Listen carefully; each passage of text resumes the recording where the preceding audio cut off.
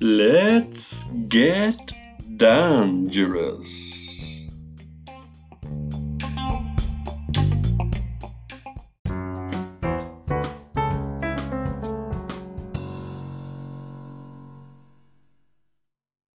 Boom!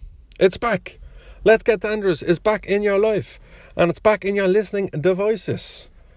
I'm delighted to be with you again. Sorry for the little brief hiatus.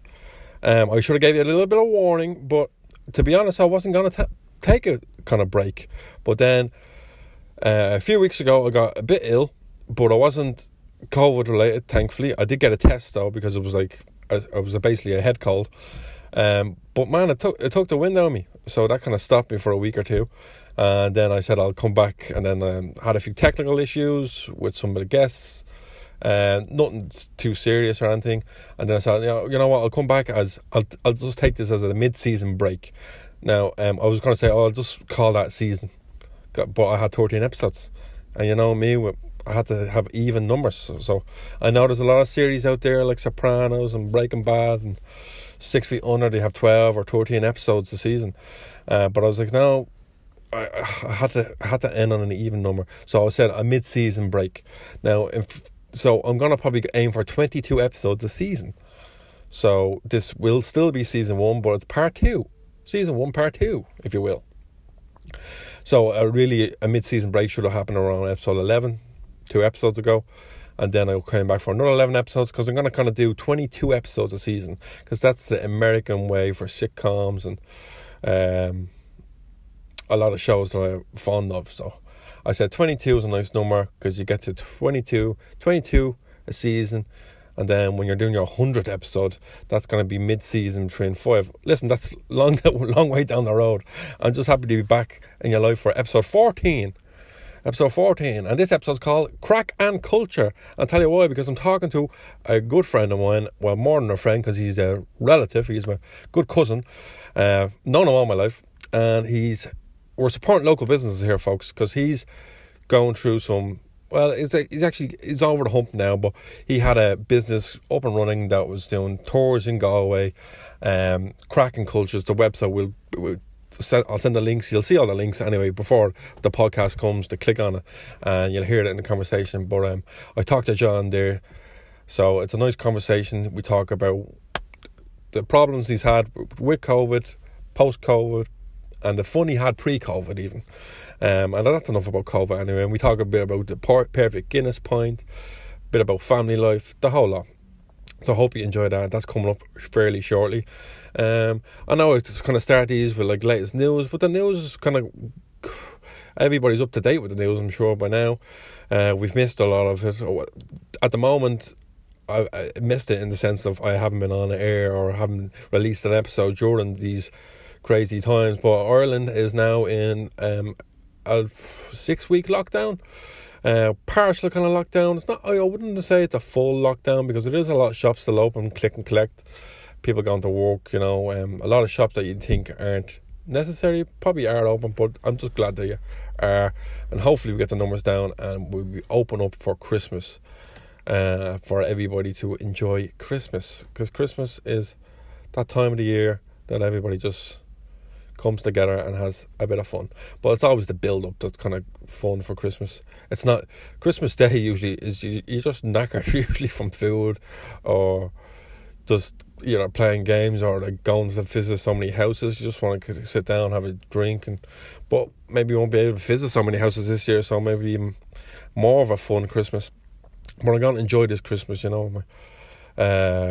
Miles will be 2. My son, the second Christmas, not 2, he's only just turned 1, but it's the second Christmas, so that's going to be fun. He's a bit more alert and opened up his own birthday presents recently, so hopefully he'll open up any presents he gets from Santa.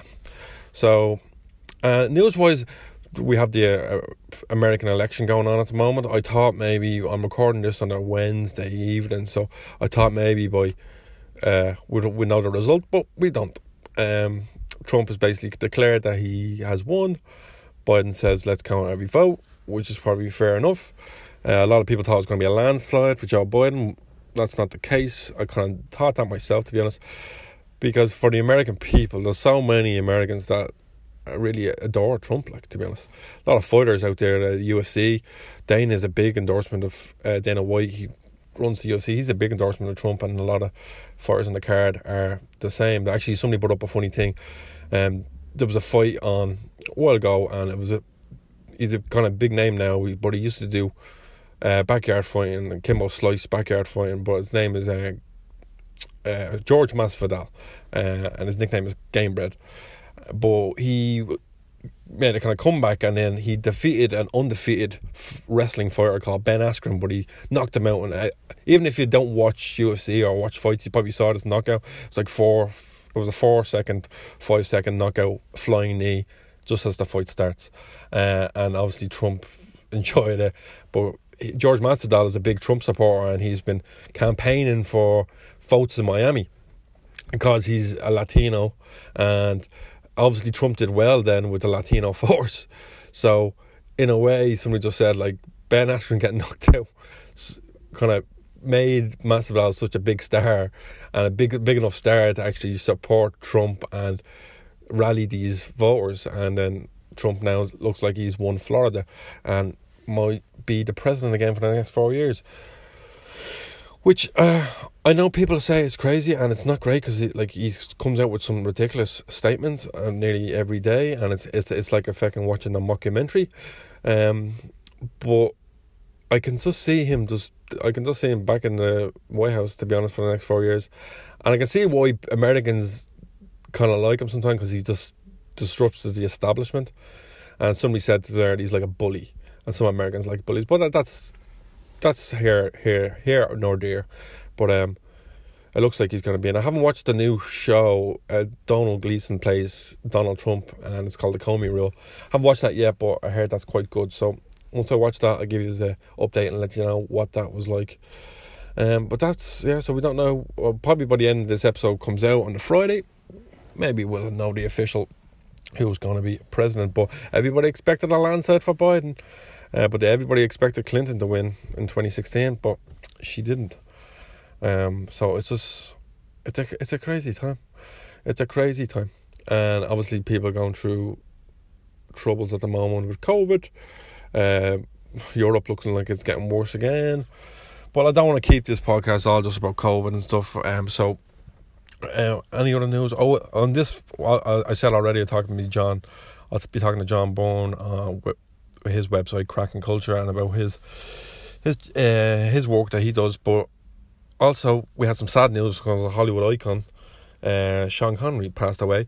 So this week on Dan's Top 10 in 10, I'm going to do Top 10 Sean Connery films that I think are, well, they're probably not going to be top 10 for everybody, but the top 10 that kind of have, but combined with a friend of mine, and we'll see how we turn out. But that's going to be a bit of fun. That's coming up shortly. And any other news I'm trying to think of? Sure, wrote down some little bullet points, didn't I? Coming back with an episode. That's it at the moment. So, Creative Corner. Forgot about it. Now it's back in my head. So I was starting to do a segment called Creative Corner on the latest episodes of the podcast. And it was fun. I was like reading out some poems, some short stories, and people actually sent me in some stuff. But I started doing this course that South Dublin County Council advertised. It's for free. It was on Zoom by a screenwriting lecturer about creative writing completely. And it was free to do. You just sign up. And it's Wednesday evening over Zoom. It's like 2 hours in the evening, which is actually really fun. And there's a nice group of people in it, and varied ages, from young 18, 19 to 70 odd ages. And it's a nice mix of balance of people. Some people are writing poems, short stories, and we kind of bounce ideas off each other, and we get some assessments and stuff, and get some feedback from the lecturer, which is quite good. But now that means Creative Corner is going to actually get a little bit better now. I have a few things coming to Creative Corner that hopefully you enjoy. But this week's Creative Corner, John from Cracking Culture, he wrote this little great piece about pubs being closed and stuff, and he's gonna, during our talk, he'll be the Creative Corner segment for this week, so hopefully you enjoy that as well. And that's it at the moment for a sum in an introduction. I'm glad to be back. I'm glad to be back rambling on again. It was fun. It was fun to do the first 13 episodes, and now I'm going to do some more episodes. Hopefully get to 22, season 1, then season 2. We'll see how we go. I have some good people I've reached out to that hopefully won't let me down, and I'll get them on the podcast, and we'll have some fun conversations. And obviously you have all those episodes to kind of catch up on back there. Like, you don't have to listen to them chronologically. You can just pick a random episode. And I can see actually the listeners just like a few weeks ago just jumped up all of a sudden. So people are listening to it after the fact. So it doesn't have to be a weekly thing. Like I said, I don't want to be constricted to having to release them every week, because I don't want to be under pressure or just having to get something out and I'm not kind of happy with it or whatever. But also it's a podcast that's just going to be loosey-goosey anyway. So as you said, I don't want it to be too scripted. I don't want it to be a bit of fun. I want it to be able to enjoy it. And after my conversation recently with John, that's coming up right now, that's the third time and the last time I'll plug it before actually you can hear it. But I got a real great buzz again after it. I was like, oh God, I missed doing that. I can't wait to ring the next person and get them on. So without further ado, here is my conversation with John Byrne from Cracking Culture.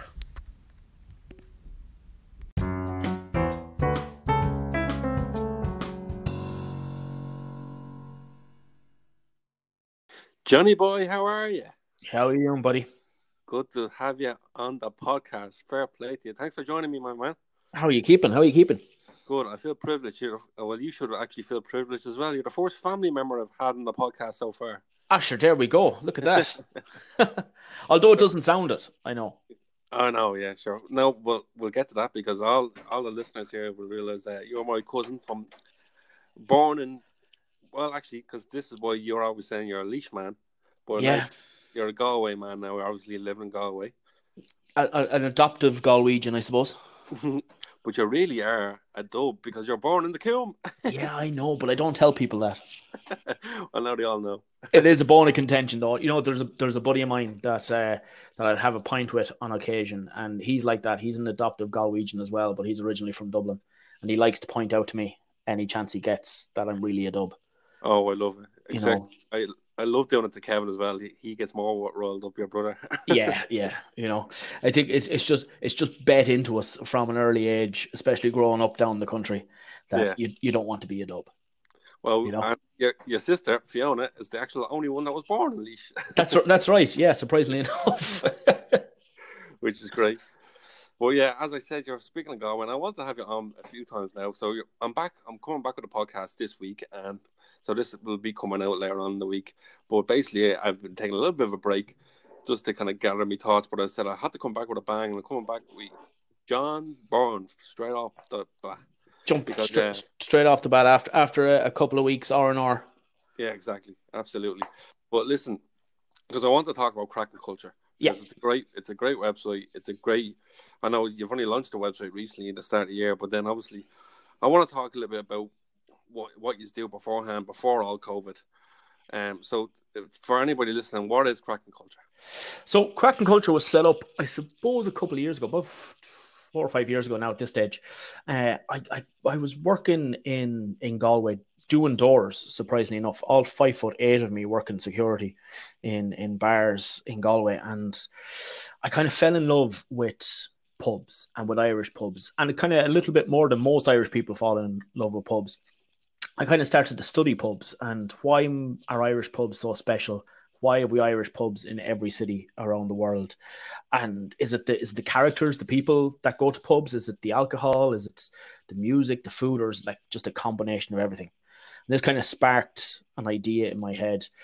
And I set up Cracking Culture as a kind of a way of building a career and getting out of doing door work that had paid my way through college, and to do cultural pub tours, I suppose, as like pub crawls for grown-ups would be the way I would describe it. Yeah. We would visit 4 different bars, and in each bar we'd actually learn something rather than just going for the boozy element of it, that we'd learn about whiskey in one and beer in another and music and food, and obviously aimed at as a tourist market. And that was kind of where that originally came from. Now, thankfully, I've been lucky enough that has evolved over time, as well as doing the cultural pub tours. I've kind of gotten into doing Irish food tours, and I've done whiskey tours, which is probably one of my favorites that I do.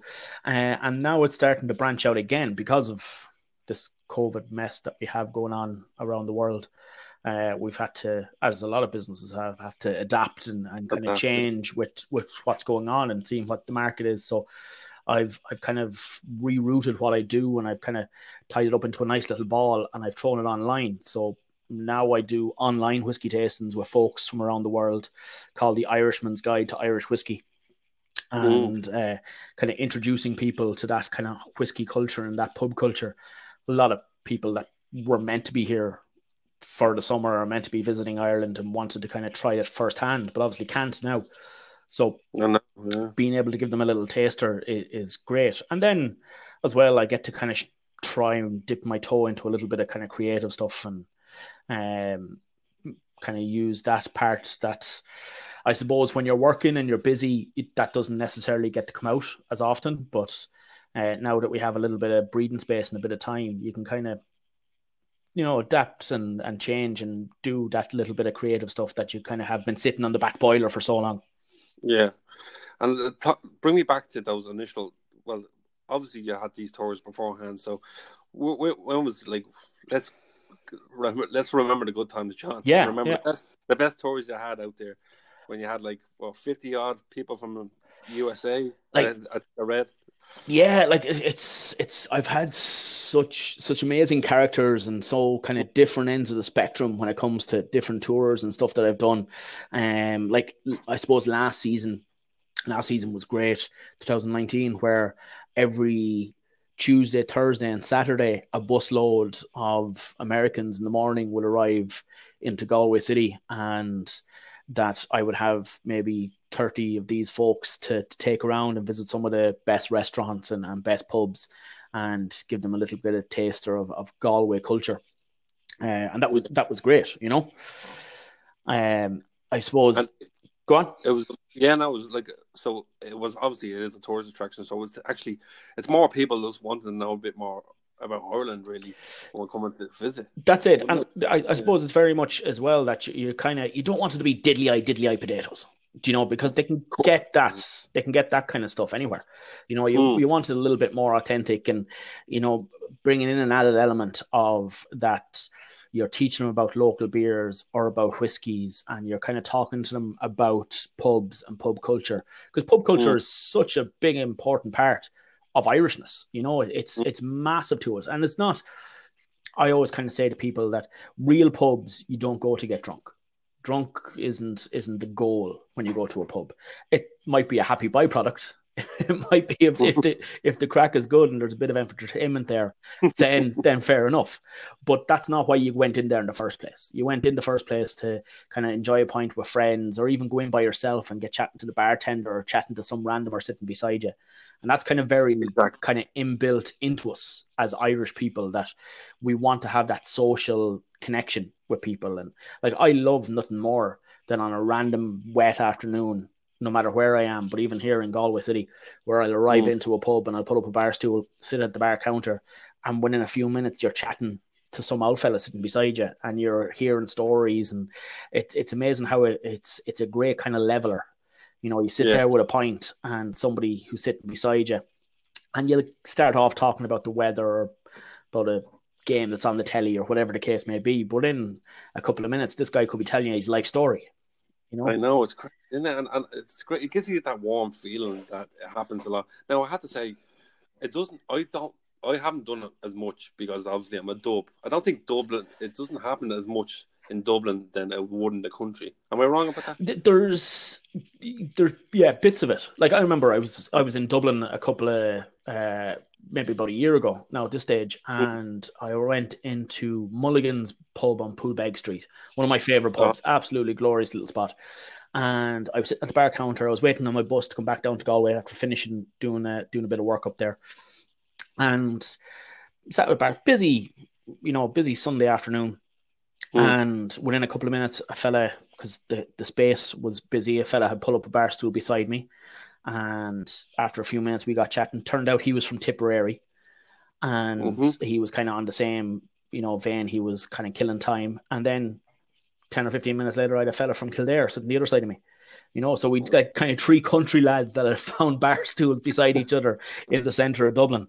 We're just kind of chatting away. It's still kind of part and parcel of country living, Yeah. Like you can walk into any pub anywhere around the country on a Saturday night and you'll see an 18-year-old having a chat with an 80-year-old. It's nothing unusual. And that's kind of how people get to know each other.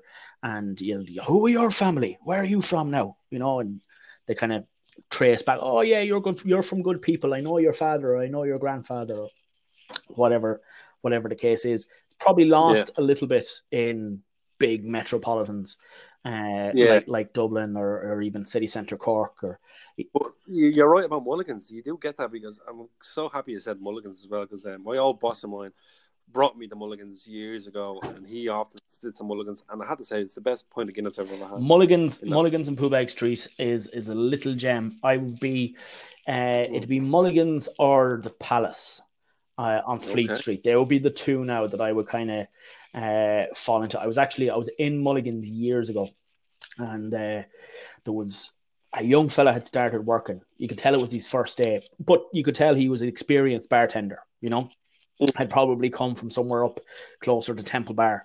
But it was his first day in behind that bar, where you can tell because he's not kind of used to where everything's positioned and stuff like that.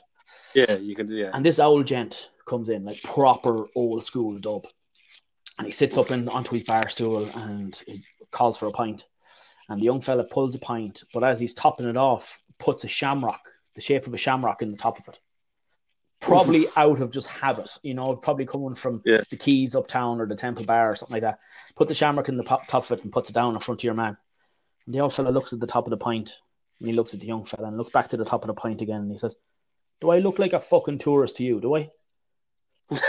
And your man kind of went, "What are you whinging at? Like, just drink your fucking pint, like, and stop giving out." And with that, a hand came around the corner from behind the bar and grabbed the young fella by the scruff of the neck and pulled him around the corner. And about 2 or 3 minutes later, he came back with the tail between his legs and was like, "Sorry, I'll pour you another pint." So obviously, I'd say the boss man had probably overheard what's going on. And I'd say the old fella goes in there day in, day out. It's like, just pour him another pint and stop your whinging.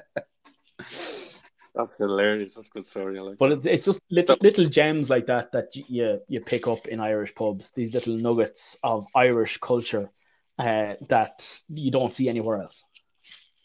I know, and it's kind of sad that you're saying this now, because what's your feelings? Are we going to lose this now? No, I don't think. It'll definitely change. It'll definitely change, and it'll adapt. I think it's too strong in some parts of Ireland, that heritage and that culture, and particularly in rural Ireland, it's not going to disappear. No, the Irish pub in rural Ireland is definitely struggling. As a business, from a business point of view, it is going to be tough. Like, it's different for the likes of Dublin or Galway, where we have the footfall. That when we do open our doors, we'll be able to kind of recoup fairly quick. But for small little pubs in the middle of Ireland, it's going to be very tough to get back up and going again, because they survive off one night of the week, like a Saturday night. That's when they make their money. Every other night, if they get 5 or 6 guys in through the door, they're doing well, So that's going to be tough for them. But that kind of sense of the old pub culture and that pub heritage is still going to be there. Like, a couple of weeks ago, we were in phase 3, and obviously we're about to open the wet. Well, wet pubs were back open, but we couldn't drink inside. It was the outside area only. And there was a couple of bars here in Galway that had their smoking areas open. One in particular has a kind of a cozier smoking area. It's in back in the yard, and it's all well spread out. But at one stage, I was sitting in there having a pint after a day's work, and I knew, and these are all varying kind of age groups, but I knew 90% of the lads inside in the place, and we were all kind of chatting back and forth. Now, at a distance, like, you're still all spread out, but the fact that we all knew each other in some way, shape, or form, and within a couple, maybe 10 or 15 square meters of each other, we had these 10 lads all spread out and distanced that had all come in separately, but yet we're still chatting and having the crack and having a laugh. So it was the closest thing in a long time, like I felt like being in an old pub again. Yeah, that's it was lovely, sign. Yeah. But yeah, I'm gonna have to take you back though. So that initial announcement, back in March. So you're flat out working, probably, to be honest. So you're probably you kind of happy, not happy, but like going, okay, this gives me a bit of time to think of what's going on. It was tough, man, to tell you the truth, because like, considering that a lot of my work is fairly seasonal, so I would kind of be coming to the end of my season, say. I was for the Paddy's Day as well, so that would have been. Yeah, exactly. Like this time of the year, I'm normally on the wind down. Like I'm normally starting to kind of take a bit of a breather, take a breath. Where like during the summer, from Paddy's Day till October, beginning of November, I'm like 6 to 7 days a week. And then now I can get down to like 3 or 4 days a week and take a bit of a break and have a bit of a breather. But then like January and February, you spend gearing up to kind of get everything in order. You're getting your contracts out. You're kind of building everything that you're solid come March. And March is like a flick of a switch. As soon as March comes, it's like a week before Paddy's Day. It's like bang, and you're back into it. And you're like 6 to 7 days a week again, and it's just go, go, go, go, go. Now, we were just about to flick that switch. We were just about to be all go. I had Kraken Culture on the go. I was also going into a partnership with in another business, and that was kind of doing something fairly similar. So that was just about to launch. And it was racking up gears. Also in Galway, we had the European Capital of Culture for 2020. So this is going to be a massive deal. I thought this is going to be it. I have this season. I'm going to have the mortgage at the end of this season. That's going, it's going to be a year to make the money. But then that announcement, I remember that announcement. I was sitting in the Skeff bar. I was at the high table in the Skeff bar with the laptop open, doing a bit of work with a coffee. And as the announcement came in, the phone started hopping as to what are we going to do. And and had you got bookings? We'd fairly serious bookings come in. Like I had a regular contract that I would have from a big tour company in the States that I was kind of locked in with, that I was going to have X amount of tours every week.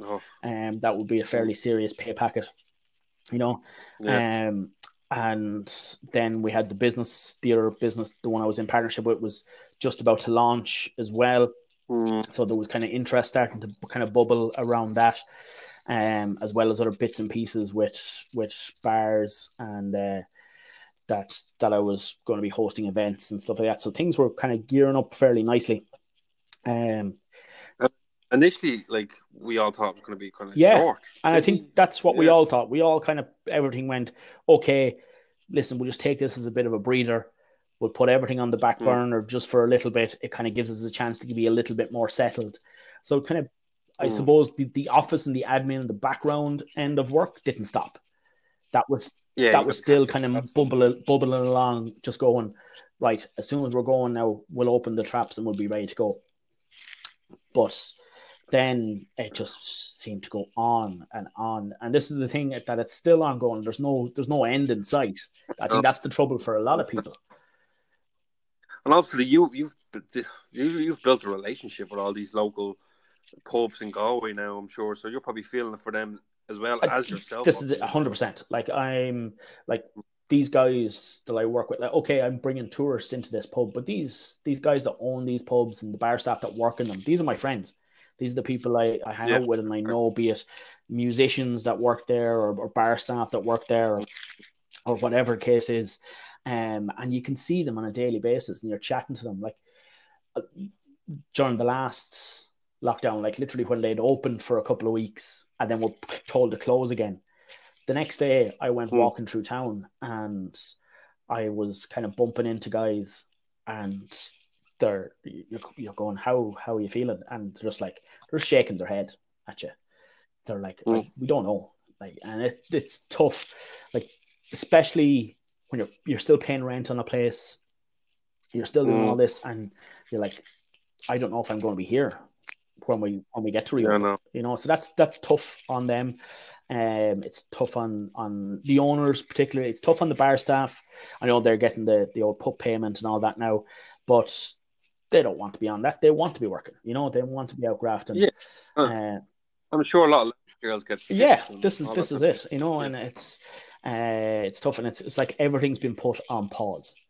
But you don't know when things are going to restart again. So it's the likes of myself. I'm going out. Well, do we look at getting into other work and other jobs? Do we have to just pause everything for the time being and adapt, especially with the little one arrived this year? So, yeah, congratulations. But I wanted to obviously I said private. Thank you. Yeah.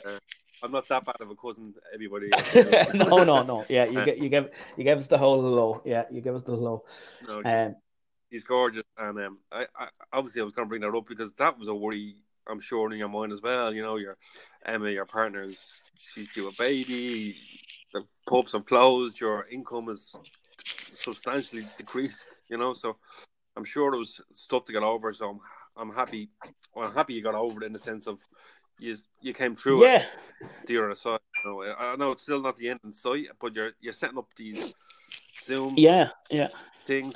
Like I'm not one for worrying.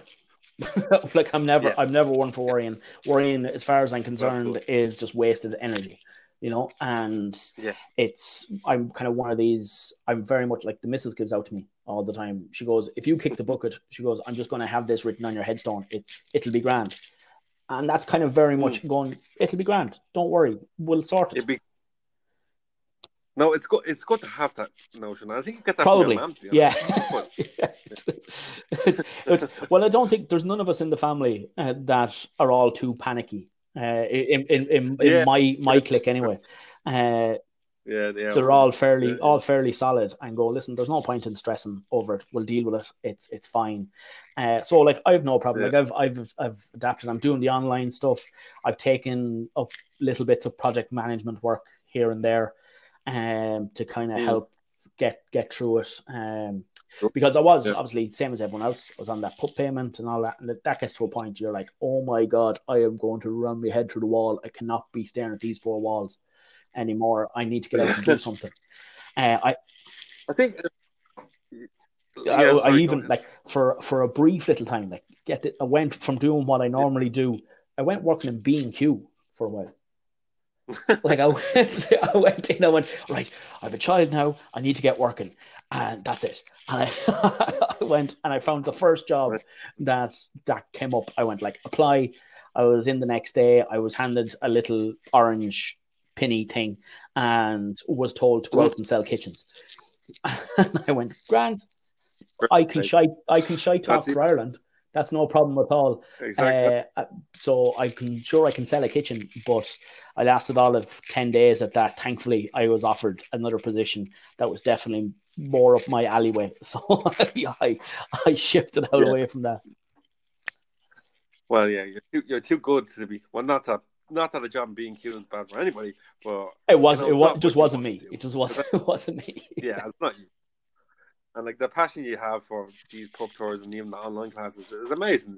It comes across even just through social media. Now I know you set up recently a YouTube page. You're going to start putting up the YouTube's only just been launched after months and months of talking about it, and eventually kind of giving myself a kick in the arse and going, right, obviously I've been playing on the Instagram stuff and the Facebook. They've been there and kind of tipping along on the day-to-day. But it's about time I kind of give myself a kick, especially with this free time that we have to. Absolutely. No, it's great. I love the first video about the whiskey. It's nice. I had to say, well, we had to go back to a bit because I'm obviously just been recently a father myself. So we're both in the same boat here now. So listen, talk to me. Have you got any sleep yet? Do you know what?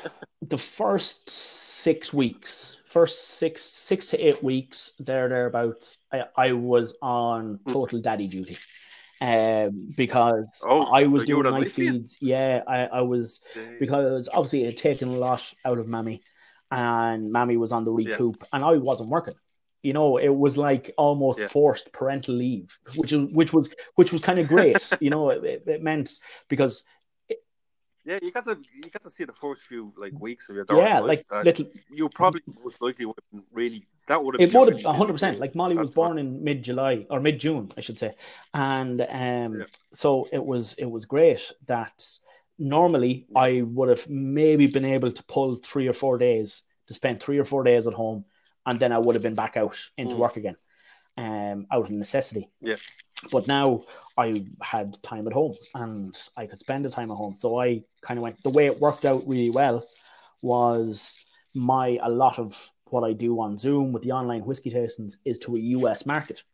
So that's nighttime work. Like I'm starting them at midnight. I was thinking that, You know, yeah, so of I course, start yeah. these Zooms at 11 o'clock midnight and I'm finishing them like 2 or 3 in the morning. You're That's it. prime So for I a just night went feed. straight into a night feed. You know, did a night feed with her and got her down again. Had a sneaky little whiskey myself, and then I potted off to bed. And then Emma would do my missus would do the morning shift and take over. So it kind of worked. It worked really well. You know, it was a nice kind of perfect balance. Obviously now I'm back doing the daytime stuff again. So in fairness, she's great. She's Emma, the missus, has kind of taken up the slack there. She does most of the nighttime stuff now. Fair play to her, because I'm working during the day. I try to get the early morning one. If there's one in early morning, like 6:30, 7 o'clock-ish, I try to get that. That I'll do that one then before I go into work now. You know. Yeah, it's things that people don't tell you. Like, you know, like the night feeds are tough, all right, but like I'm bad at times because once I hit the pillow, I hit the pillow. I'm asleep. Now, I think it's subconsciously, though, when I know my partner Nadine like is beside me, if I know she's awake, if I know she's in the room, I know she's going to wake with the baby crying. But if I'm on my own, I think I'd wake up. But there is definitely that subconscious thing. I get that. Like if Emma has to go for some reason and she's off in town or something like that, and you're on alert, you know, and you just hear. Whereas when you know she's there, you're not to the same extent. So there's definitely that kind of built-in sensor that I need to be kind of consciously aware of it now. But it is great, I suppose. Yeah, you're right. It's the stuff that people don't tell you. You know, like I had a buddy of mine who said to me, who doesn't have kids, and he says to me, Joe, he says, I was talking to a good friend of mine who has 2 kids, and he says the first couple of years are easy. He says because they're not properly online yet. He says they haven't switched on. He says you're just kind of going through ticking the boxes with them. And this was before Molly arrived. And then after a couple of weeks, he kind of went, yeah, so what is it? Is it easy? I said, man, it's tough. It's tough. I said, it's lovely. I said, I wouldn't change a thing about it. I said, but it's tough. And he was like, how is it tough? He says, they're just sleeping and eating and shitting. And like, that's all they do. And I was like, yeah. I said, but it's constant. And it's like, you go to do a week's work, you know you're off Friday night.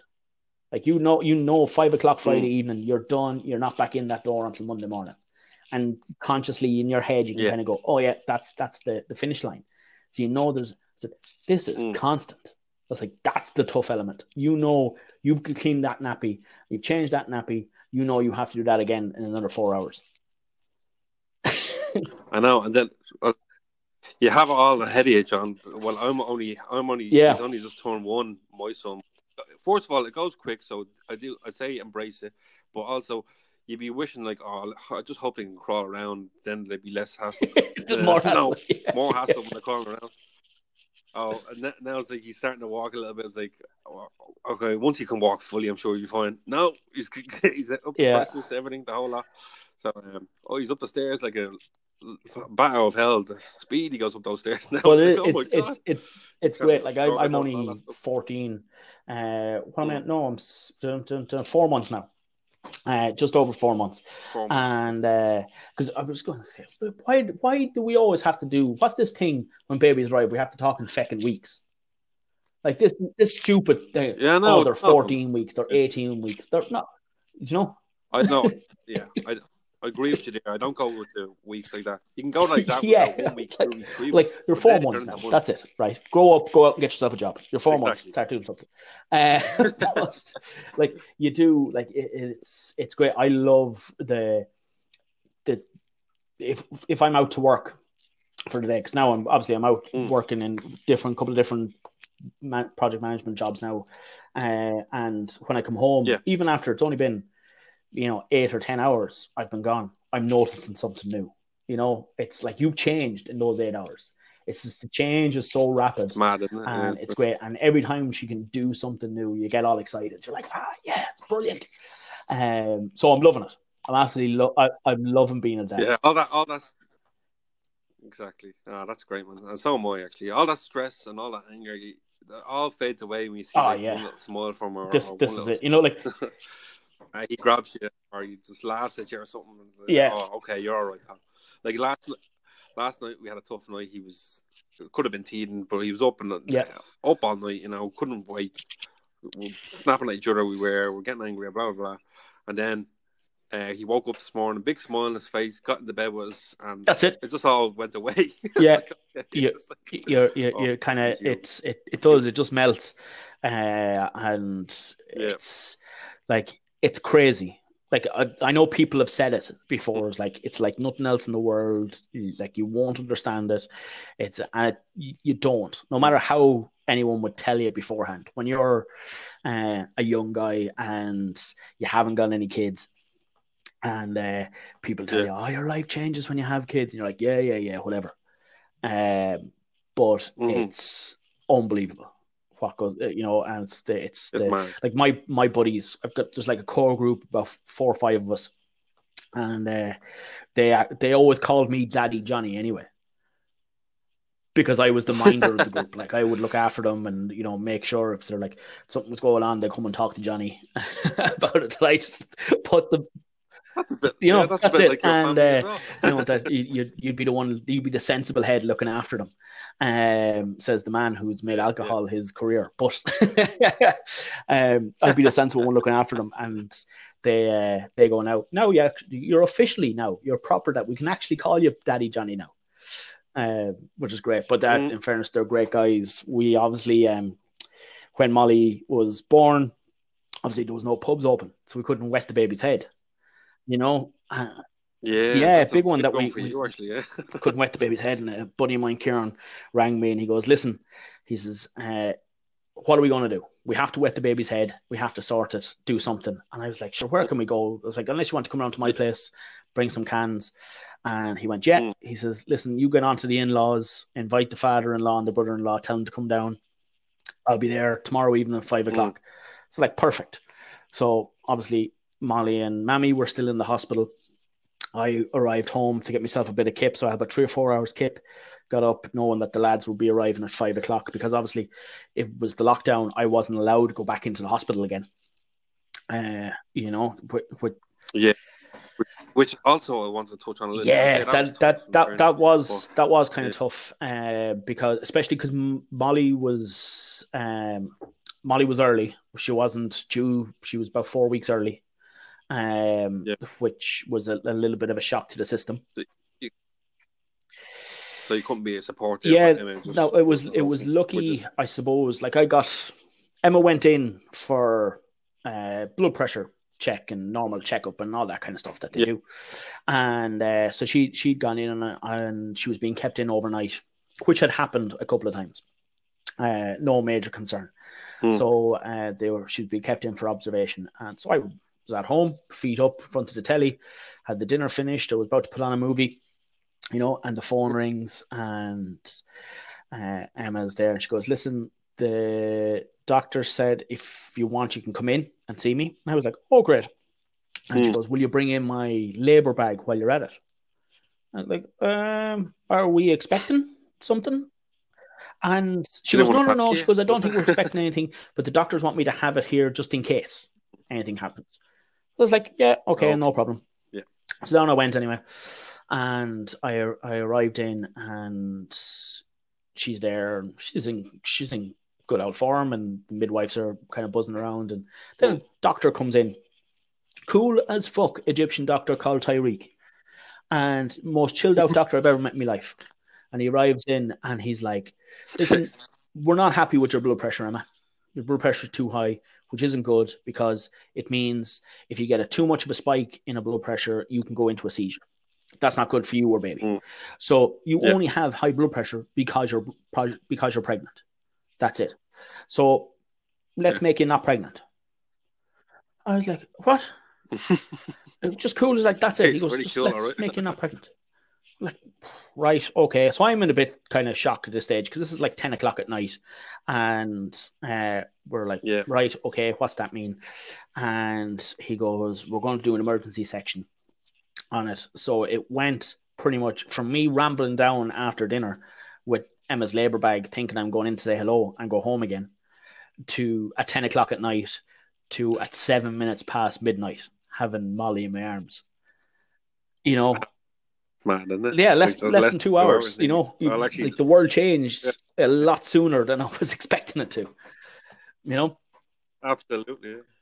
I'm sorry, I interrupt you with the oh story. yeah, so for the guy, so we were doing the wetting the baby's head, and the lads came around, about 4 or 5 of us in the house, and the brother-in-law and the father-in-law came in, and everyone had, had Guinness cans with them. Next thing, this truck, I look out, and this truck is reversing its way up my driveway. I'm like, what the hell is this? So I go out to the front door, I open up the front door, and here's this lad jumps out of the truck, and he opens up the back of the truck, and here is there a fully fledged pub system. Keg, tap, the whole job lot in the back of the Jeep. The lads have hired a dial-a-pint. And I hadn't had a pint in my love since March.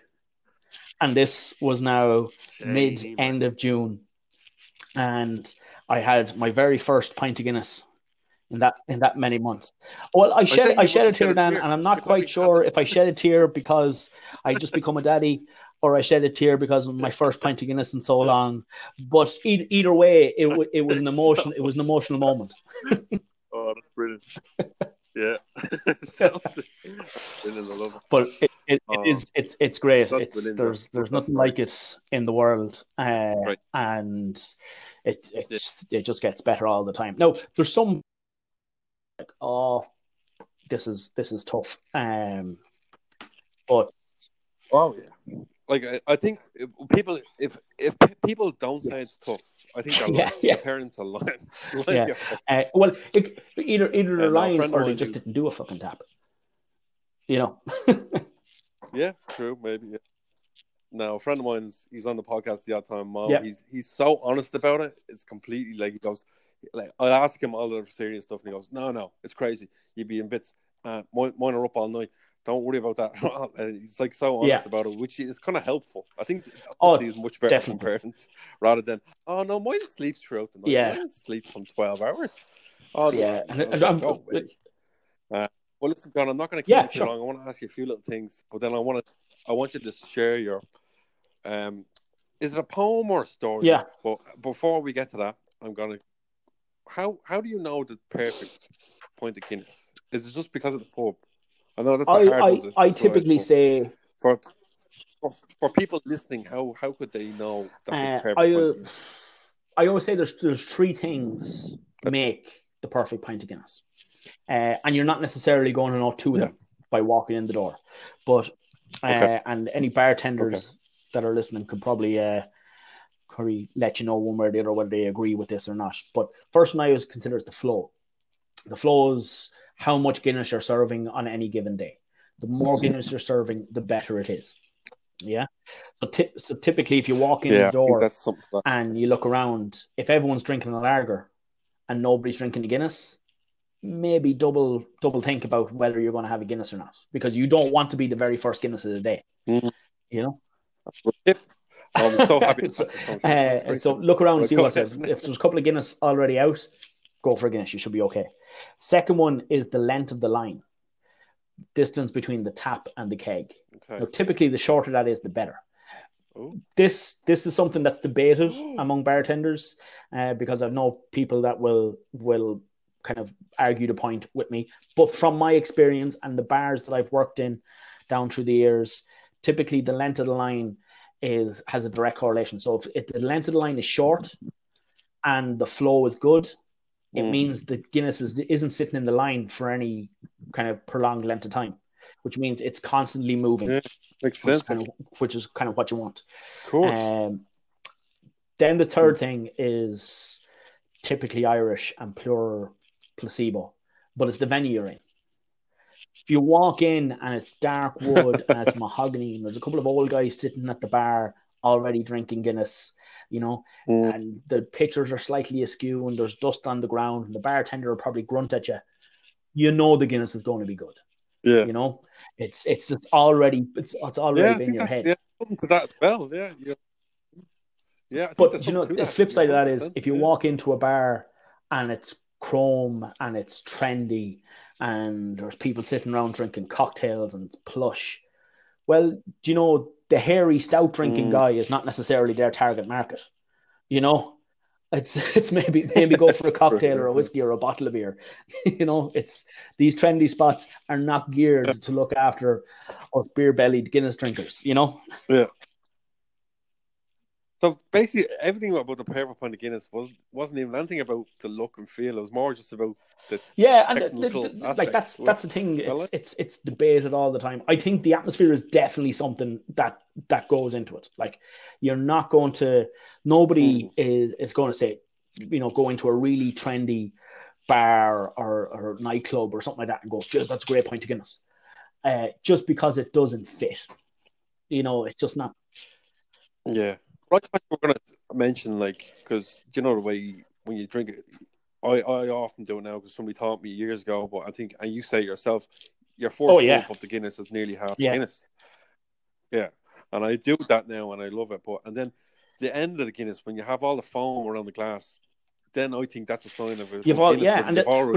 I love to tell the story of our granddad, Dan, when he used to finish, so working on the canals in Dublin, and he'd finish up work and he'd go for his pint, and as soon as he stepped foot in the door of the lock, they knew he was having a pint. So the pint would be put on straight away as soon as he walked in through the door, and he'd be put in front of him, and as soon as that pint touched his lips, the second pint went on, because the first one would be gone in two gulps. That's brilliant.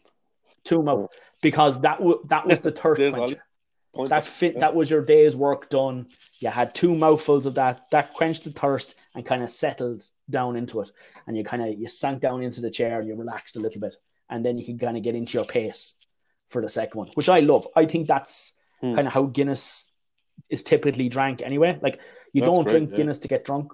Like, if you wanted, you drink something, like, because you walk in through a door and you order a pint of Guinness and you sit down, it's going to be 4 to 5 minutes before that pint hits your lips, because you get your bar stool, you order your pint, you get yourself comfortable.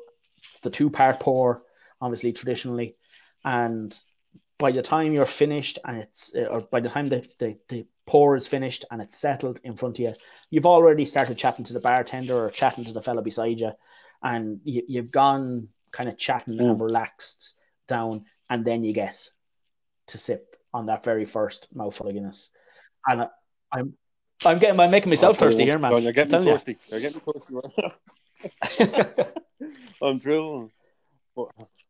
So just answer a myth for me, because I don't know, somebody told me this before, but you shouldn't have a pint. Like, I know it's probably sacrilegious, first of all, to have a pint of Guinness in a plastic cup. Yeah. But these days with delivery, and you might have to have a plastic cup. But it's all about the shape of the pint glass as well. There is, and the shape of the pint glass definitely comes into effect. And this comes pretty much for any beers that you're drinking. Like, most beers, be it a Guinness Stout or be it a Heineken or a Pilsner or a wheat beer, no matter what it is, the branded glass that they've kind of issued with the with the branding and the sales of that is the optimum shaped glass, for whatever reason. Like, say, for instance, like a lot of people would be familiar with Erdinger, it's a wheat beer, and it's the tall, skinny glass with that kind of bulb on top. Yeah, like that's designed like that because the bulb is to take the head of the beer, and it should be a large head because that's where all the yeast is in the beer when you pour correctly, and that's where you get a lot of your flavor from. So when it comes to your Guinnesses, yeah, definitely, like the shape of your glass is definitely going to take effect. I know they went kind of trendy a couple of years ago, and they tried to do this kind of contoured glass that they're still putting out there. It didn't really go down well with die-hard Guinness drinkers. They weren't huge fans of it. I think they were trying to be a little bit too trendy and kind of go after the Heineken market a little bit too much. But I know a lot of guys down here in Galway, and a lot of guys I know that are die-hard Guinness drinkers around the country that will say Guinness in a straight glass, because they want that old style traditional stacking glass, and that's just how they feel comfortable. And I think that's a lot of it as well, is when it comes to Guinness and whiskey for that matter, there's a lot of kind of heritage to it and tradition that it's not necessarily sciencey. It's not necessarily right or wrong. You can get into the science of it and kind of delve down into it. But really, it comes down to that's the glass I've always used for drinking Guinness, and that's the glass I like. And I don't think it tastes the same out of another glass because I'm not used to that glass.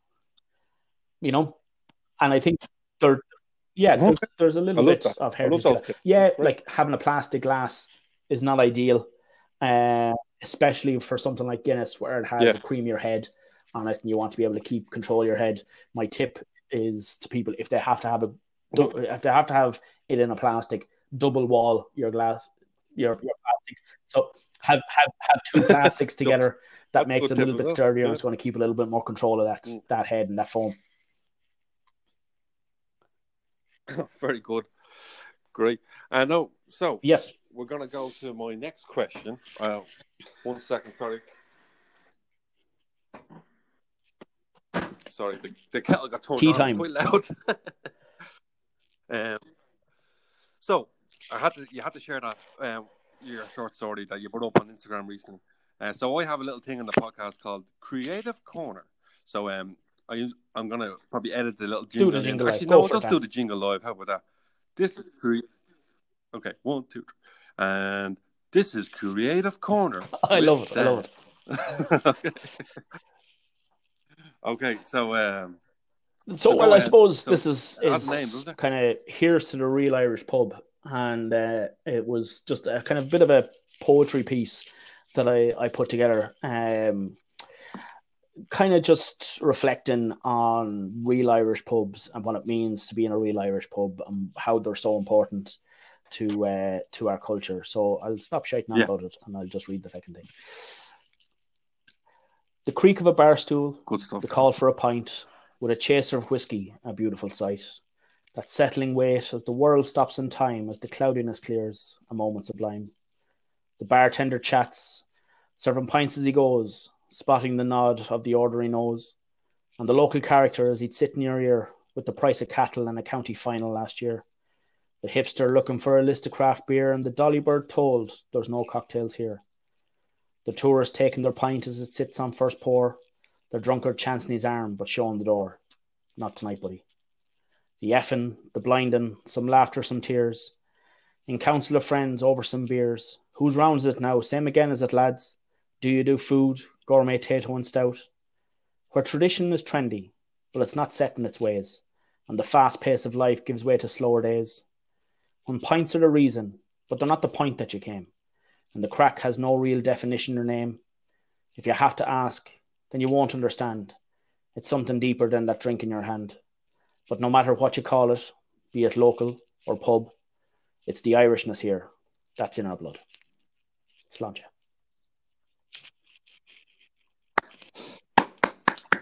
Go on, Margaret. I love it, John. Fair play to you. Yeah, so it's kind of just I was That's surprised by it. I'd been milling this around in my head for a while, and I kind of read it to one of my buddies, and over a pint in Taylor's Bar in Galway, and he went, "Man, that's class." He says, "Let's record it and bang it up now." So we just great. we recorded it and threw it up online, Absolutely. just like off the cuff. Like you can even see it. Like I'm still reading it on the phone, as I do it, and that got something like 18,000 views, something crazy.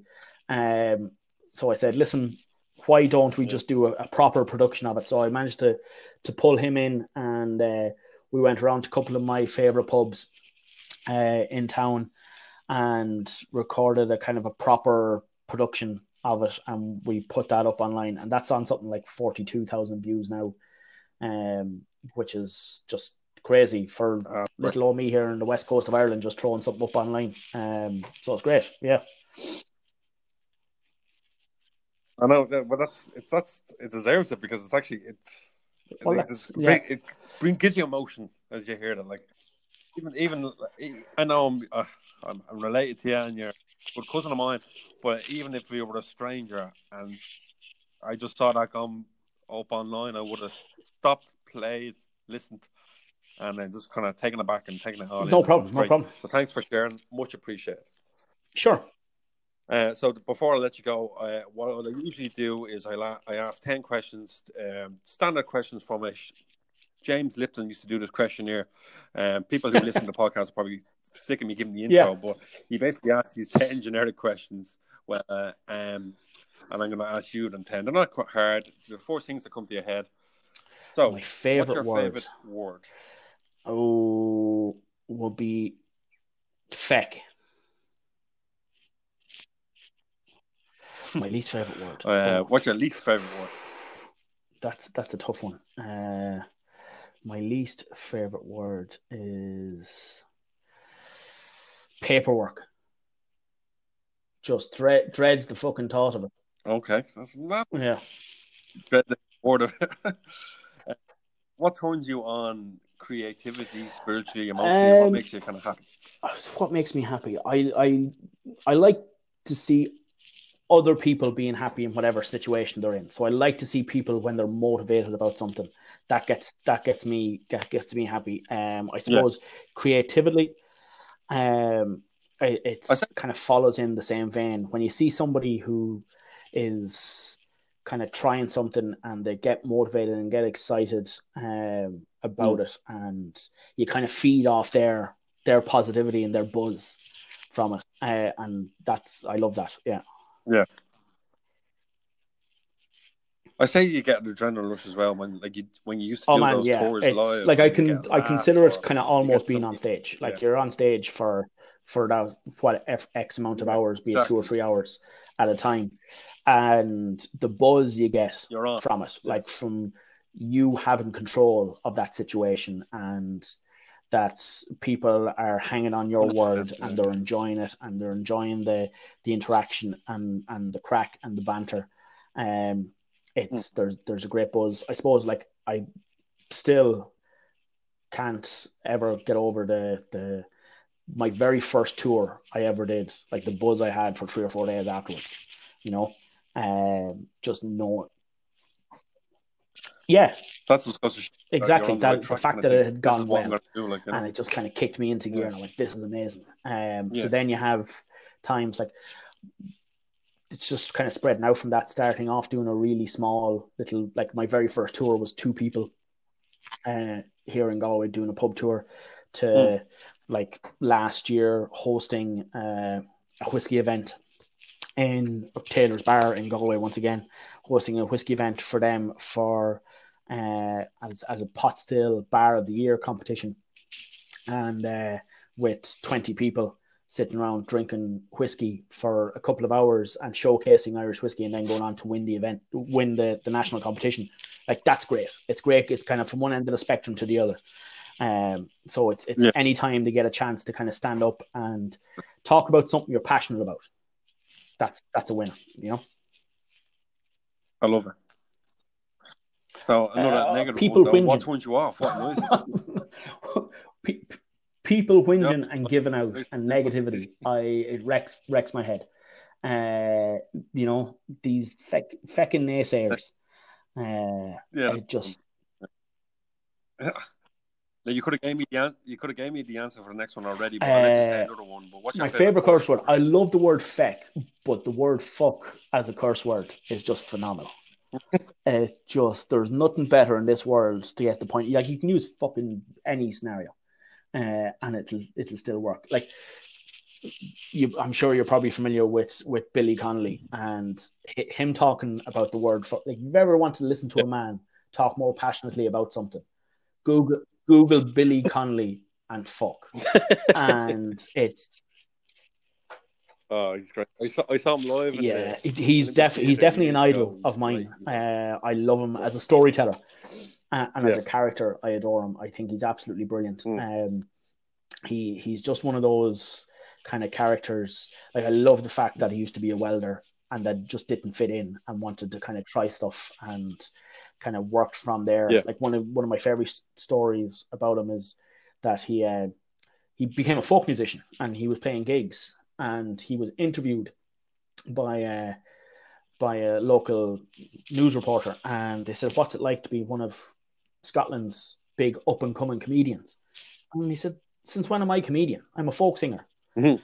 Because he started talking during his gigs while he was playing, and over time he talked more and played less. So eventually they were actually stand-up gigs rather than musical gigs, and he.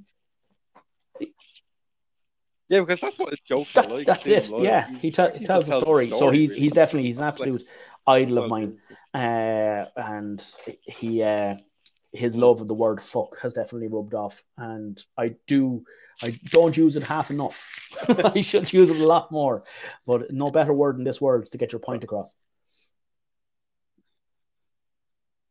Okay, so then next question is, what sound or noise do I love?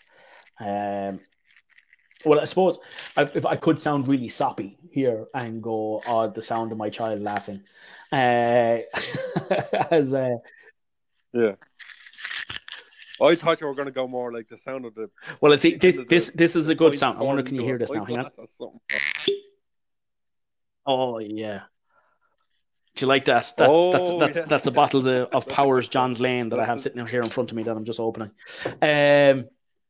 But the whiskey, that's a good sound. Yeah, sound or noise do I hate?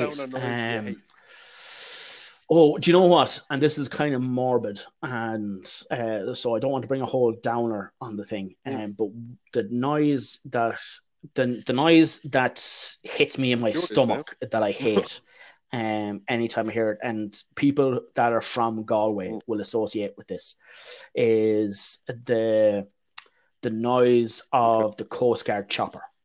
The Coast Guard chopper going overhead is a sound that turns my stomach. But typically it's for one or two reasons. Either there's somebody, it comes out quite a lot for somebody who has gone into the water. Yeah, for whatever reason.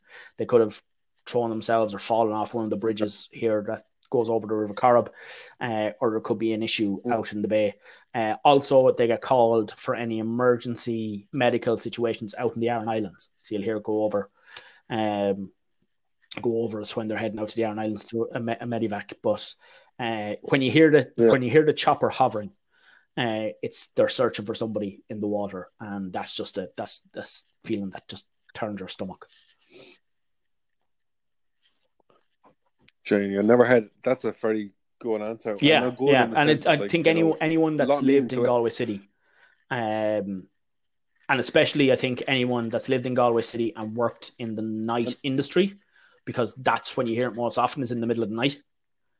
It's one of those, like, you're walking home from work after finishing a night working in the pub, and you hear it out, and you're like, "Oh fuck," do you know? Yeah. And then the last one, the last three is what profession other than my own would I like to do? I don't know. I suppose, do I consider myself a professional? What I'm at? Just pure chancer. But yeah, I suppose. Do you know, like, briefly it's mad, like, looking back at what I wanted to do when I was growing up. Like I've done so many jobs. Like when I was a kid, when I was a teenager, I was full convinced I was going into the army. That was it. And then I thought I was going to go into the guards. But then they had the embargo on guards. They weren't hiring guards for 10 years. So I didn't bother with that. Then I went and did a brief stint, not brief, I did it for a couple of years before I moved to Galway and put on 4 stone of Guinness. I was an outdoor instructor, so I used to teach climbing and kayaking and stuff like that. So if I wasn't doing this, I would be back in that world. Yeah. Okay. And so what job or profession would you least like to do? Speaking from the worst job I ever had lasted all of about 2 hours. And I was living in Dublin at the time, and I needed to find a job to kind of build up to Christmas. And I applied to this job. It was a sales job, and I went into it, and they said, your interview was actually just a trial. So you're just going to come out and sell for the day and see does it work. And I went, yeah, great, come on, we'll go out. And it was selling fucking scratch cards on Henry Street in Dublin. You know, one of those pain in the arse people that come up to you when you're walking down along the street. And that lasted all of about 2 hours until a fella spat at me. And then I went to grab him by the throat, and it all escalated from there. And I went, screw this. So yeah, those guys that stand in the street that go, what do they call them? Chuggers or whatever they call them, that go begging for charities. Yeah. Great. Fair play. And the last question is, if heaven exists, what would you like God to say to you at the pearly gates? What? The perfect answer. I love it, John. Great, mate. That was no hassle at all, Dan. It's been an absolute pleasure. Thanks for keeping me so long. You're a good man. And where can people find you? So best place to find me is social media. Then everything is linked in through there. So it's at Crack and Culture, CRAIC, ANDCULTURE, Facebook, Instagram, Tinder, Grindr, TikTok, wherever. Tag me. That's the best place to find me and get in contact with me. If there's if people are looking for advice when it comes to whiskey, if you want to be kept up on whiskey reviews day to day going on, or if you just want to hear me rambly talking shite, that's the place to go. Dan, it's been a pleasure. We'll talk to you soon, buddy. Good man. Thanks so much, John. Good night. God bless. My best good luck. Emma. There you go. Oh, perfect ending. That's how I'm going to end my show. See you, buddy. Bye. Bye.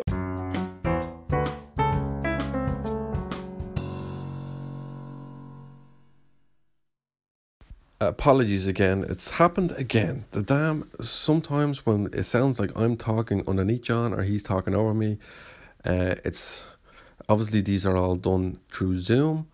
So I apologise to everybody listening if it was annoying you. But I wanted to keep the interview because it was nice, and obviously there was gaps in between that. It doesn't sound like I'm talking over him, but towards the end with the James Lipton questionnaire, I'm finishing my question while John's answering it. It's not, I can't blame myself. It's definitely not John's fault. I think it's just the Wi-Fi issues. So I'm having serious Wi-Fi issues at times, and this is obviously it worked perfectly talking to somebody in New York. So it's a luck of the draw. He's in Galway, I'm in Dublin, and obviously we can't be in the same room together. Eventually, when lockdown stops, we will be in the rooms together, and I'll do some interviews live with people, and it'll be much smoother audio. But I just wanted to flag it with you that I did notice it, but I'm still releasing it. Sorry about you. So that was John Byrne, a true Irish patriot. You can actually just tell how much he loves Ireland and all things Irishness as we were talking through there. Honestly, check out that site if you're in Galway, or not even in Galway, because he's doing the Zoom things now, so it'd be great. Anybody listening abroad or in Ireland, if you want to learn about whiskey, just get on to Crack and Culture and book a Zoom class. They're really good, and he knows a lot of details about, as he said in the conversation, knows pure Irishness, not just like the old potatoes and leprechauns, the generic people that tourist people think of Irish people. but he knows the true history of Irish whiskey, Irish culture, and the true Irish pub. So that was a great conversation, so I hope you enjoyed that. Moving swiftly on, kind of keeping these episodes nice and prompt, nice and tight. Not too much rambling on. I don't think I rambled too much today. But we're moving on to Sean Connery films. It's Dan's Top 10 with 10. I'm joined by a reoccurring member of the team, Let's Get Dangerous. It's Stephen McCredden. Now, he has a few Wi-Fi issues, I think, so some of his suggestions go out a little bit. He's blaming me, but it's really him.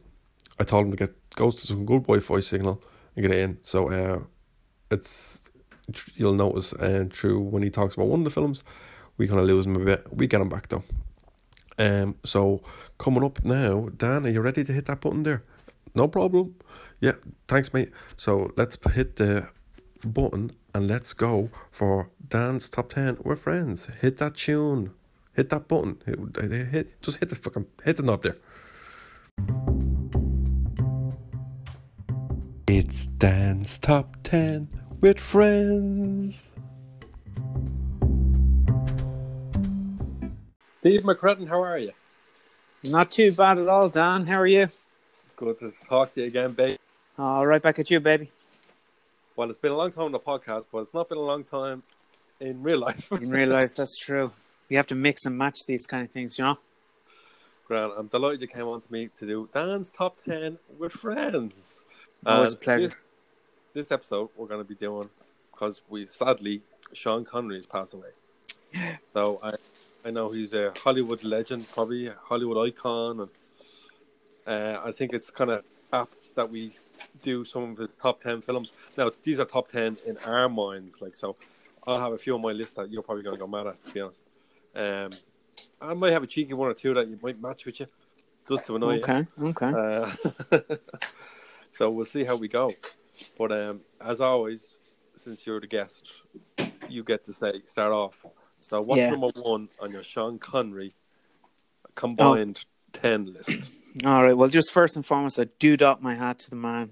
He's an absolute legend. He's not the very first creative person that passed away this year that I was shocked with. That was the director, Adam. But he's the big star that across the world, it's like, wow, we've lost someone that we all know. And for 90 years, great age. But however, yeah, this was a battle because I was like, whichever one I choose first, you're going to slap me and steal it for your one. So I got to go with it. Oh, also, I forgot to say, because you're the king of accents, you got to do them all in Scottish accents, don't you? No problem, I'll do it in Scottish accent. I just didn't want to insult the man because he was an absolute star. But if you'll allow it, I will do it. So here we go.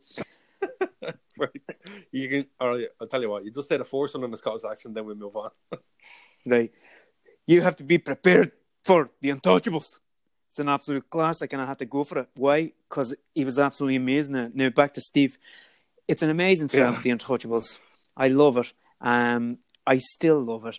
And I just love the fact that he's playing a character and it's halfway based on truth, halfway altered a bit, but he's amazing in it. Like, he's like, we have the rules. It's like, first you do this, then you take a weapon, and he just won't stop to try and take down Al Capone in Chicago in the good old 20s or 30s where, you couldn't drink and blah, blah, blah. And he's there standing in his complete bang it out Scottish accent, and you're just like, I love you. And he's brilliant from the moment you meet him in that film till the end of it. It's just brilliant. I love him in it. Well, I deliberately did put that on the list because I knew you'd say it, and obviously that's the go on. That's the film that he won the Oscar for, obviously, well deserved. And yeah, it's a great role that he had, and it's an iconic role, and obviously it's a true story. Well, Al Capone's been brought down by tax evasion is a true story, but obviously The Untouchable, slightly fiction, but still it has to be on the list. So yeah, I'm glad. Fair play to you. So I'm going to move swiftly on to my number one, and it's one of his later films. But I tell you that when I heard about his passing, this film just popped in my head straight away, and I'm going to rewatch it. I haven't rewatched it. Yeah, I'm going to rewatch it. Probably start it tonight, maybe finish it tomorrow. But it's just I love it for the action sequences and the fact that he's like, Ah, I'm gonna say it's The Rock. feck yeah, that was my third one. The Rock, the Rock was The Rock. well deserved of a vote, Dan. Go for it. Yeah, it's great. It's just because the fact that he's an elderly, like a professional escape artist from prison, and just even the whole. When you know the first scene when you see him and he's in the long hair and he looks so cool with the long hair. But then he escapes when he's getting a haircut, and it's a great film, I have to say. And then the iconic scene when he's going through that underneath down into the rock, basically, and he's going through the fire. I love it. I remember when I was watching that as a kid, my heart was racing for him, like, and then obviously everybody's like, "Oh, where is he? He's gone, and then he opens the door. Welcome to the Rock." Did it? I can even hear the music playing as you're telling that scene, man. that is without it. All right. So what's number 3 on our combined list? Number 2. Brilliant. Thanks a million. You're letting me slide it in. Last Crusade. It has to go there. Indiana Jones and the Last Crusade. I didn't think you were going to say it. So no, early, thank you so much, Dan. You're letting me slap my 2 faves in there, so I will. I absolutely look. You know. Me and Indy, and I've told you many times in life and on the podcast, but Indiana Jones and the Last Crusade is one of the best sequels ever made because they had their curveball of going possibly a little too dark. You do have the weird people in the world. Some of them are called Lloyd, who say that their favorite is the second one, but we won't go there. We'll just stick to the good ones.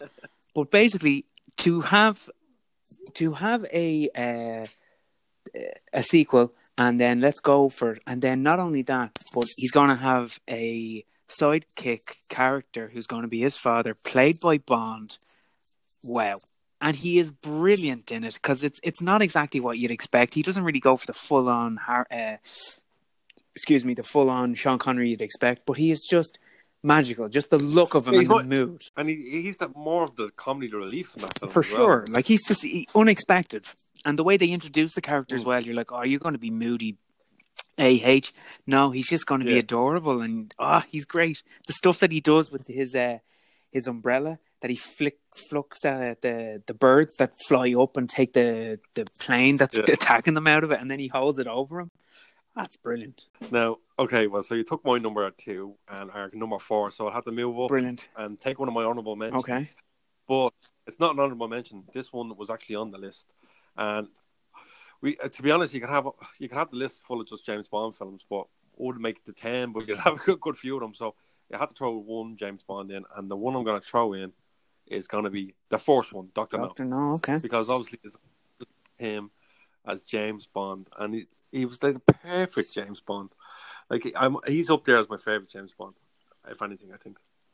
Look, he set the bar very high, and everyone, when they think about Bond, they think about him, and then everyone else has to battle up against it. Now, I think there are some actors who have gone and done a great job, but he's the baseline, and his baseline is very, very high. Like, the camera loved him, and he just gave that character so much charm. And you can even see it if you watch them very close together, you can see his performance change between 2, 3, 4, 5, and it's like he goes from being, you're smooth, very handsome, and the camera likes you, and you're calm, to, oh, you're just suave, and you make it look effortless, and it's like, I know you're looking at me, and I'm having fun. Let's get back to the action bit. It's brilliant. Your voice dropped out a little bit there because you haven't gone to a nice, good, strong internet signal for me. I tell you this all the time. Oh, yes, sorry. I wish I had a whole studio rollout like you do, but excuse me, Dan. Basically, in short, his performance builds from he's smooth and he looks great in Dr. No, and he delivers a great performance. But each film, he just becomes smoother and more kind of like, I know you're watching me, and I know I'm great, and I'm just going to kill it yet again. He's brilliant. And obviously, he started off that iconic line of Bond, James Bond, forced him to do it. I know it's obviously wrote in probably Ian Fleming's novels as that, but still, he was the first one to actually do it on screen. He owns it. All right, so number 5 on a combined list, number 3 on your list. Okay, so if you roll with mine. All right, well, I tell you what. Now I have a bit of a I have a debate. Well, you've said Bond, but I guess I could get away with Bond again, couldn't I? But you know what? I'm gonna. Yeah, of course, absolutely. I'm gonna throw curveball just in case you have it as a savior one. But without a doubt, his last great performance. Now, this was underneath my Bond vote, but I'm going to put it out now. It's Finding Forrester from 2000. I mean, Sean, he had that reboost in the mid-90s with The Rock, and it led on to a couple of more roles, and all of them were, watchable or a bit like, oh, what are you doing? But Finding Forrester, he's the teacher, and what's his name is in it, and he's teaching him. Sorry. See, you had to talk about this one because I couldn't put this on the list because I haven't seen it. Oh, it's well worth a watch. Like, in all honesty, I have it marked for myself as his last great performance, because you're seeing older, but still, you're still seeing Sean. You're not seeing old Sean, and the question mark that you might have on some actors that you kind of go, "Why are you doing it yet again? You're in your late 70s. You're not really delivering it. And are you doing it for the paycheck?" But for him here, he's brilliant, and it's the last film that for me it's the last great performance, and it's a film that's well worth a watch just for him, the journey, and he's just like this kind of eclectic older teacher who lives on his own, but he allows this man come in to teach him because he really needs it. He's very poor at, I think it's English, and it's just the journey between the two of them. It's brilliant. Both of the actors in it are great, but it had to get a vote. I heard it, so I'll have to give it a shot. Okay, so number 6 on our combined list, number 3 on my list would be, this kind of throw a curveball at you, and you're going to go, oh my God, I never thought of it, but Dragonheart. I never thought of that. Brilliant. I knew you were going to say Dragonheart. Oh, I know he's not in it, but the voice of that dragon, he brings so much character and emotion to that dragon that you get so invested in him. I love him. It also has Danny Quaid. Daniel Quaid. It has Daniel Quaid in his... Is Daniel Craig? No, not Daniel Craig. I can't remember his name, but Dennis Quaid. Dennis Quaid. Yeah. Dennis Quaid is in his almost his kind of sexiest, most charming look with the long hair and the grooviness, and you're like, "Whoa, Daniel, you got me." But then when you finally meets the dragon and Sean starts talking, like, "Yeah, sorry, whatever about you, Quaid. Let's just talk to Bond for the next hour and a half." Yeah, I agree. He's brilliant, isn't it? Great, I love it. Honestly, do. Okay, so number 7 on our combined list, and number 4 then on your list. Go ahead. Okay, I guess I'm safe. I'm going to go for it. Hunt for Red October. Pretty good. I didn't have it, so go ahead. Oh, okay. Again, another one that I haven't seen. Oh, okay. Get on it. Okay, perfect thing with Hunt for Red October is it's one of the past the 70s, early 80s. What's Bond going to do?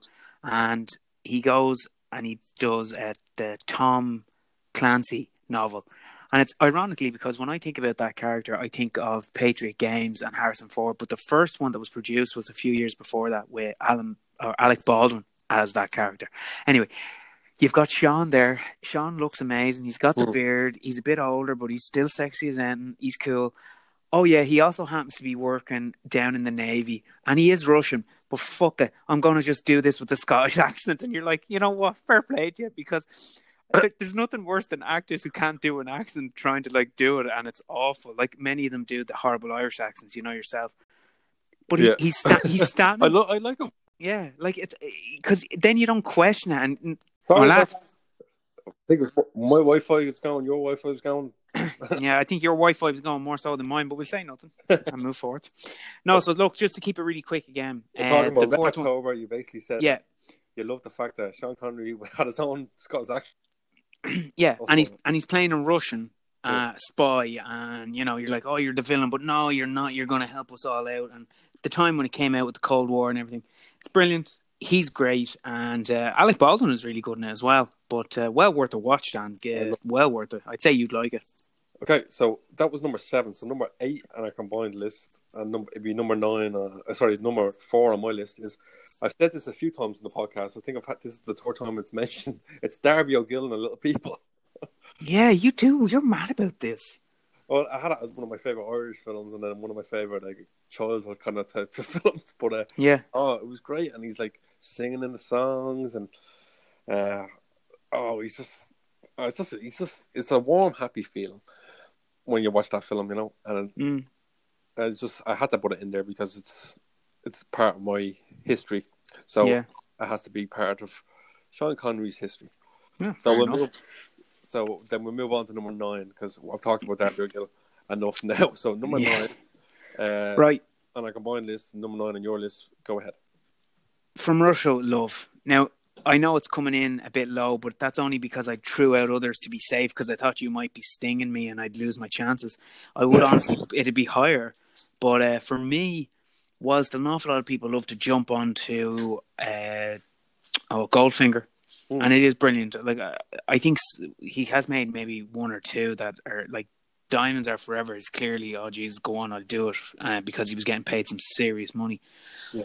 But for me, his best and one of the top 5 without a doubt is From Russia with Love. I think you can see that he's an awful lot calmer playing that role, and he starts to give the suave. We as a viewer are starting to see the little bits that, machines, or her with her little knife that comes out of the toe, the foot, the shoe. So you're starting to get the whole Bondy feeling mix. Yeah, but I think yeah. But you're starting to get him really strong, and you're also getting it still as a strong sci-fi, or not sci-fi, sorry, thriller, like an action Bond. You know what I'm saying? But so that has to be in my top 5. Great. And then the last one then on our combined list, and number 5 on my list is, it's actually it's not one that people recommend. Well, actually, I don't know, but I think I loved his performance in it. It's League of Extraordinary Gentlemen. I knew you were going to say. Because he's also, I didn't realize that was actually his last role, like proper role as a character. I think he had a documentary or something a few years after that. But that was his, looking up his filmography today, it was like that was his last role. And it's the last kind of actiony role, but he was quite good in it. Maybe not an amazing story and stuff. I actually had to rewatch it, but I know he played a Stormer in it. I had to kind of put it on the list because it's one of his last ones that I'm sure had a little touch of, that's him going out and it's such a heart to it. And I say it's something that meant a lot to him, that film, because he was the executive producer and stuff on it. So maybe that was just a credit, but I did hear that he had a special bond with her for some reason. I'm not sure the exact bond. I should have looked at Bond, look at it, playing words there, plug. So we'll get our quick honourable mentions in, then I'll let you go, Steve. So I used my honourable mention. So the only other honourable mention I had was You Only Live Twice, and again that was because that was meant to be his last Bond film. I know. Then he came back to do another 2 after that, but just the fact that was meant to be his last one, and Spectre, and I think it's one of the good ones of the early Bonds. And then for your one, go ahead, Steve. Yeah, so for mine, because I had to use it, but I always would have Marnie. And an awful lot of people may not even know about Marnie, but Marnie is one of Hitchcock's films. Oh, and I've never seen it or heard it. He's in it, and to my shame, I can't remember the lead actress's name, but it's Debbie Hedren. And basically, look, it's actually quite hard to describe because the promotion of it and what you might expect, especially being Hitchcock, it turns out an awful lot of a different, much slower burner kind of film than you would expect once the camera or the roll starts rolling. But he's great in it because you think you're kind of just getting Bond or Sean being cool and he's still in his prime.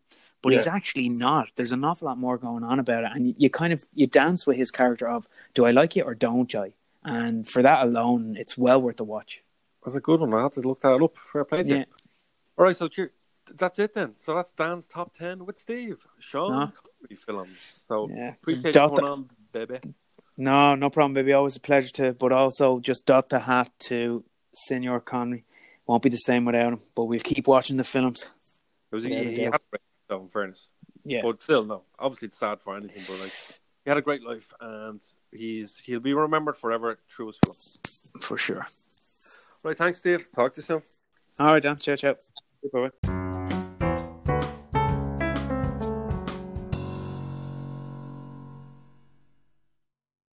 And that's it for another episode of Let's Get Dangerous. Can you believe it? I can, and I'm delighted to be back. I'm delighted that you're still listening to me. People catching up and listening to old episodes, appreciate you as well. Again, if you're new to the podcast and you've only listened to me a while, catch up on the old ones. You'll see the theme. I ramble a bit. I have a Wi-Fi issues quite a lot. Sounds like people are talking over to me, but they're not really. And also, the interview was all about John. So I'm glad you could hear him fine, and it's just my voice that goes down a little bit. So that's great. So I'm delighted that I'm back doing it. delighted. It's coming up to Christmas. I have to keep the podcast going up to Christmas because I can't wait to do Dan's top 10 of Christmas films. I might have to do top 50. I love a Christmas film. Send in your suggestions for Christmas films. Let me see. Let me know if you've seen them. Send in all your suggestions. Send in some stuff for Creative Corner, as I said. And I have a few things coming, but like I'll 100% will accept all poems and short stories or premises you have and you want to read them yourself in the podcast. Even better. If you want me to read them, can't wait to read them, and I'll read them on behalf of you, the entire population. Well, I say the population. A few people from all around the world, supposedly. Well, that's what the analytics tell me. But yeah, so that's it. No more real big news, to be honest. Well, I started the podcast on a Wednesday evening, and it's Thursday evening actually. So still no decision on the President of the United States. It looks like it's going to be Joe Biden now. It's like 13% chance it might still be Trump. He's disputing all these states. All this, there's a whole lot of hullabaloo. It's crazy. Like, you're going to get addicted to watching this sometimes. Like, the CNN had this mad clock and all that everybody was talking about on Twitter, saying that they're addicted, couldn't watch it. Your man, there's a John King or something, he works for CNN. The man didn't take a break. I think he was on air for 14 hours. And he was still tweeting in between, like, ad breaks. So, fair play to him. There's countless amount of caffeine in him, I'm sure. But I don't know, like, it's crazy, the whole voting system over there anyway. Like, the popular vote, I think Biden has like 4 million people more have voted for him. Like, let's say he's 70 million and Trump's like 66 million or something. But that doesn't go down to that. Trump could still be like, let's say 66 million people in America voted for him. Biden has like 70 million people voted for him. But if one state has like 10... I'm going to struggle with this word. I anticipated the word coming up, and I was like, oh no, because I kept fucking the word up. Electoral, thank God, because I kept saying electoral votes. So if a state has like 11, let's say, and or let's say more than that, 14, 16, and they're close, and they 270, and you win the presidency. But in that state, Trump could win a state by, like, say, 10,000 votes. And so 10,000 people decide the presidency in a way, rather than like millions of people vote for somebody rather than the other. But because of the state and how the system works, I don't even know what electoral votes are. So if anybody knows, send me in. They talk about it so many times. They can't say college electoral, so I don't know. I don't want to sound too silly, but it's a crazy thing. And like projected, possibly win, 5%, twisted margin, all these words, they just keep repeating themselves a lot about it. So we'll find out who the president is by next week's episode, I'm sure. But that's pretty much it. There's no more big news for you, so thanks for your... Oh, and I know everybody's struggling now with the pandemic and everything that's going on at the moment, and Ireland's got locked down, but there's certain, like, you still can go shop. Like, Nadine actually ordered a lot of stuff in IKEA. I went to IKEA, actually coming out of IKEA a few minutes ago nearly, to be honest, and it's actually great IKEA when there's no queues or anything. So it's click and collect. You drive up, you park a car right at the entrance. There's not that many cars at all. You walk in, you give your code, you have to show your ID or whatever. To be honest, they said that on the text, but I didn't have to show my ID, but I don't know why I'm whispering. It's like they can hear me. But anyway, so you walk up, then you have a little Christmas section. So your woman, as I got to the top of the stairs, goes, oh, just head down there to collect your order, but you're welcome to look through the Christmas section. I was like, oh, great. So it's all these mulled wine, gingerbread, chocolates, all that type of stuff. Well, they got me on that. I spent around 20 quid on that stuff. And then I got to the end, and then I thought I had to give me my number again, and then they just said 6309, or they call it a code or whatever.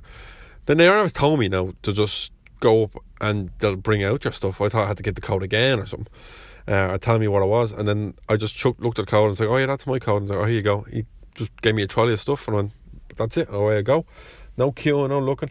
And then when I looked inside, oh Jesus, that big wide section of IKEA, they had so many trolleys that were full of stuff with like dockets on them and stuff. So I say, like, they pick them, leave them in the trolleys, and they just gather them up, you know, and then these are going to go out one day, these are going to go the next day. But I'd say it's mayhem. But I don't know, like, it seemed calm, to be honest, in there. And it's calm for the person going, I would imagine. So, I know, but like, I think I would miss the whole hustle and bustle sometimes. Like, it's nice to be around there, and the food in IKEA is not bad, actually. You sit down, have a bit of food, and go for a walk around shopping with people being around you. You know, it's a thing will be missed. I hope it all gets back to normal. As John said, I hope pubs get back to normal. Obviously, there's going to be restrictions for the next good while. But the good news is, as well, in my kind of line of work, film and TV and stuff, it's still going on. Like, in the first lockdown, we had to stop filming. A lot of productions and all stopped filming. Thankfully, I was still filming because broadcast TV, you know, it has to be on air. We had to tell you the news for Virgin Media Television. RT, the whole lot, TG Carter, they were all still going. But film and TV production wise had to be halted. Now that did affect us in a way because, you know, Gogglebox Ireland and certain other shows had to kind of adapt to the new restrictions and what was going on. But now with this new lockdown, productions are still happening, but they're happening safely. Like, you know, everybody's tested nearly twice or 3 times a day. Anybody who's on set has that armband saying when they were tested and who they were tested. They can't be on set even if it's an extra or a cleaner just cleaning up, the DOP, whoever it is, props department, every department has to get tested quite regularly. But that's good because films and TV shows are still getting made. Now, it still annoys me with soap operas because in the soap opera, I think a film and TV shows get made at the moment because they're all tested. You can still do the normal scene. You can do a scene, a kissing scene, any scene that requires contact, like a fighting scene, blah, blah, blah. But on the soap operas, I don't know if they have, because they're on TV and it's meant to be real life, but they're all social distancing. But they're trying to do these camera tricks, you know, like having somebody sit beside the other. But it looks like they do it on This Morning. It looks like Phil and Holly are sitting beside each other, but it's just 2 camera angles cut in the vision room in the gallery, cut in half, and makes it look like they're sitting together. Now, it looks well, to be honest, but it just seems to annoy me in the soap operas. I don't know what it is. But yeah, I could ramble on for days. I said earlier I wouldn't ramble on too much, but it's great to be back. Great to be back on the podcast. Great to be being listened to again, or maybe not listened to, maybe fast forward it. But I know there is few people listening. Few people say, "Where's the podcast then? Get it back on. What's the story? Why haven't you done it?" I said, I'm just taking a bit of break. You know, a mid-season break, and getting up to the Christmas season. It's going to be fun. It's going to be enjoyable. I can't wait. So that's pretty much it. Oh, we do have a short film competition on Virgin Media. So look it up. It's on my personal Facebook page. It's on Virgin Media Ireland. It's on Ad Breaks. You'll see it. It's called Virgin Media Discovers, and people to send in a 2 or 3 page pitch of a film, a 10-minute short film, into us, and it gets judged by a panel of experts, and if whoever gets chosen, 10 gets shortlisted to get some development funds to help with their script and bring the story to life. And then out of those 10, we choose 2 to go into full-on production, and it'd be close to 30 grand each. Well, 30 grand each. I say close to, it's bang on 30 grand each to make the film happen. But the development funds are quite substantial as well. You get 9 grand towards a script editor, the whole lot. But it's all the information is on the website, virginmedia.ie//discovers, and you get all the information. I'm delighted to be back with you. Enjoy yourselves, enjoy everything. Look after each other, look after your family, look after your friends. Be happy, be positive. You know, it's a once in a lifetime, this whole life business is. So make the most of it. And John, actually, we kind of spoke over each other earlier, but John said his little tag away of saying goodbye. And I said, I don't know if you've heard it, but I kind of said, brilliant, John, I'm going to use that later on. Because, I always struggled in previous episodes about how to end the episode. What will I say? Like, peace out, blah, blah, blah. But I hated the saying peace out and stuff. So, but I will for this episode, because I promised John I would. I'm going to say his goodbye, but I'm going to come up with my own one. I'd love you to send in suggestions of a goodbye. Absolutely, send them in. But for now, goodbye, God bless, and good luck.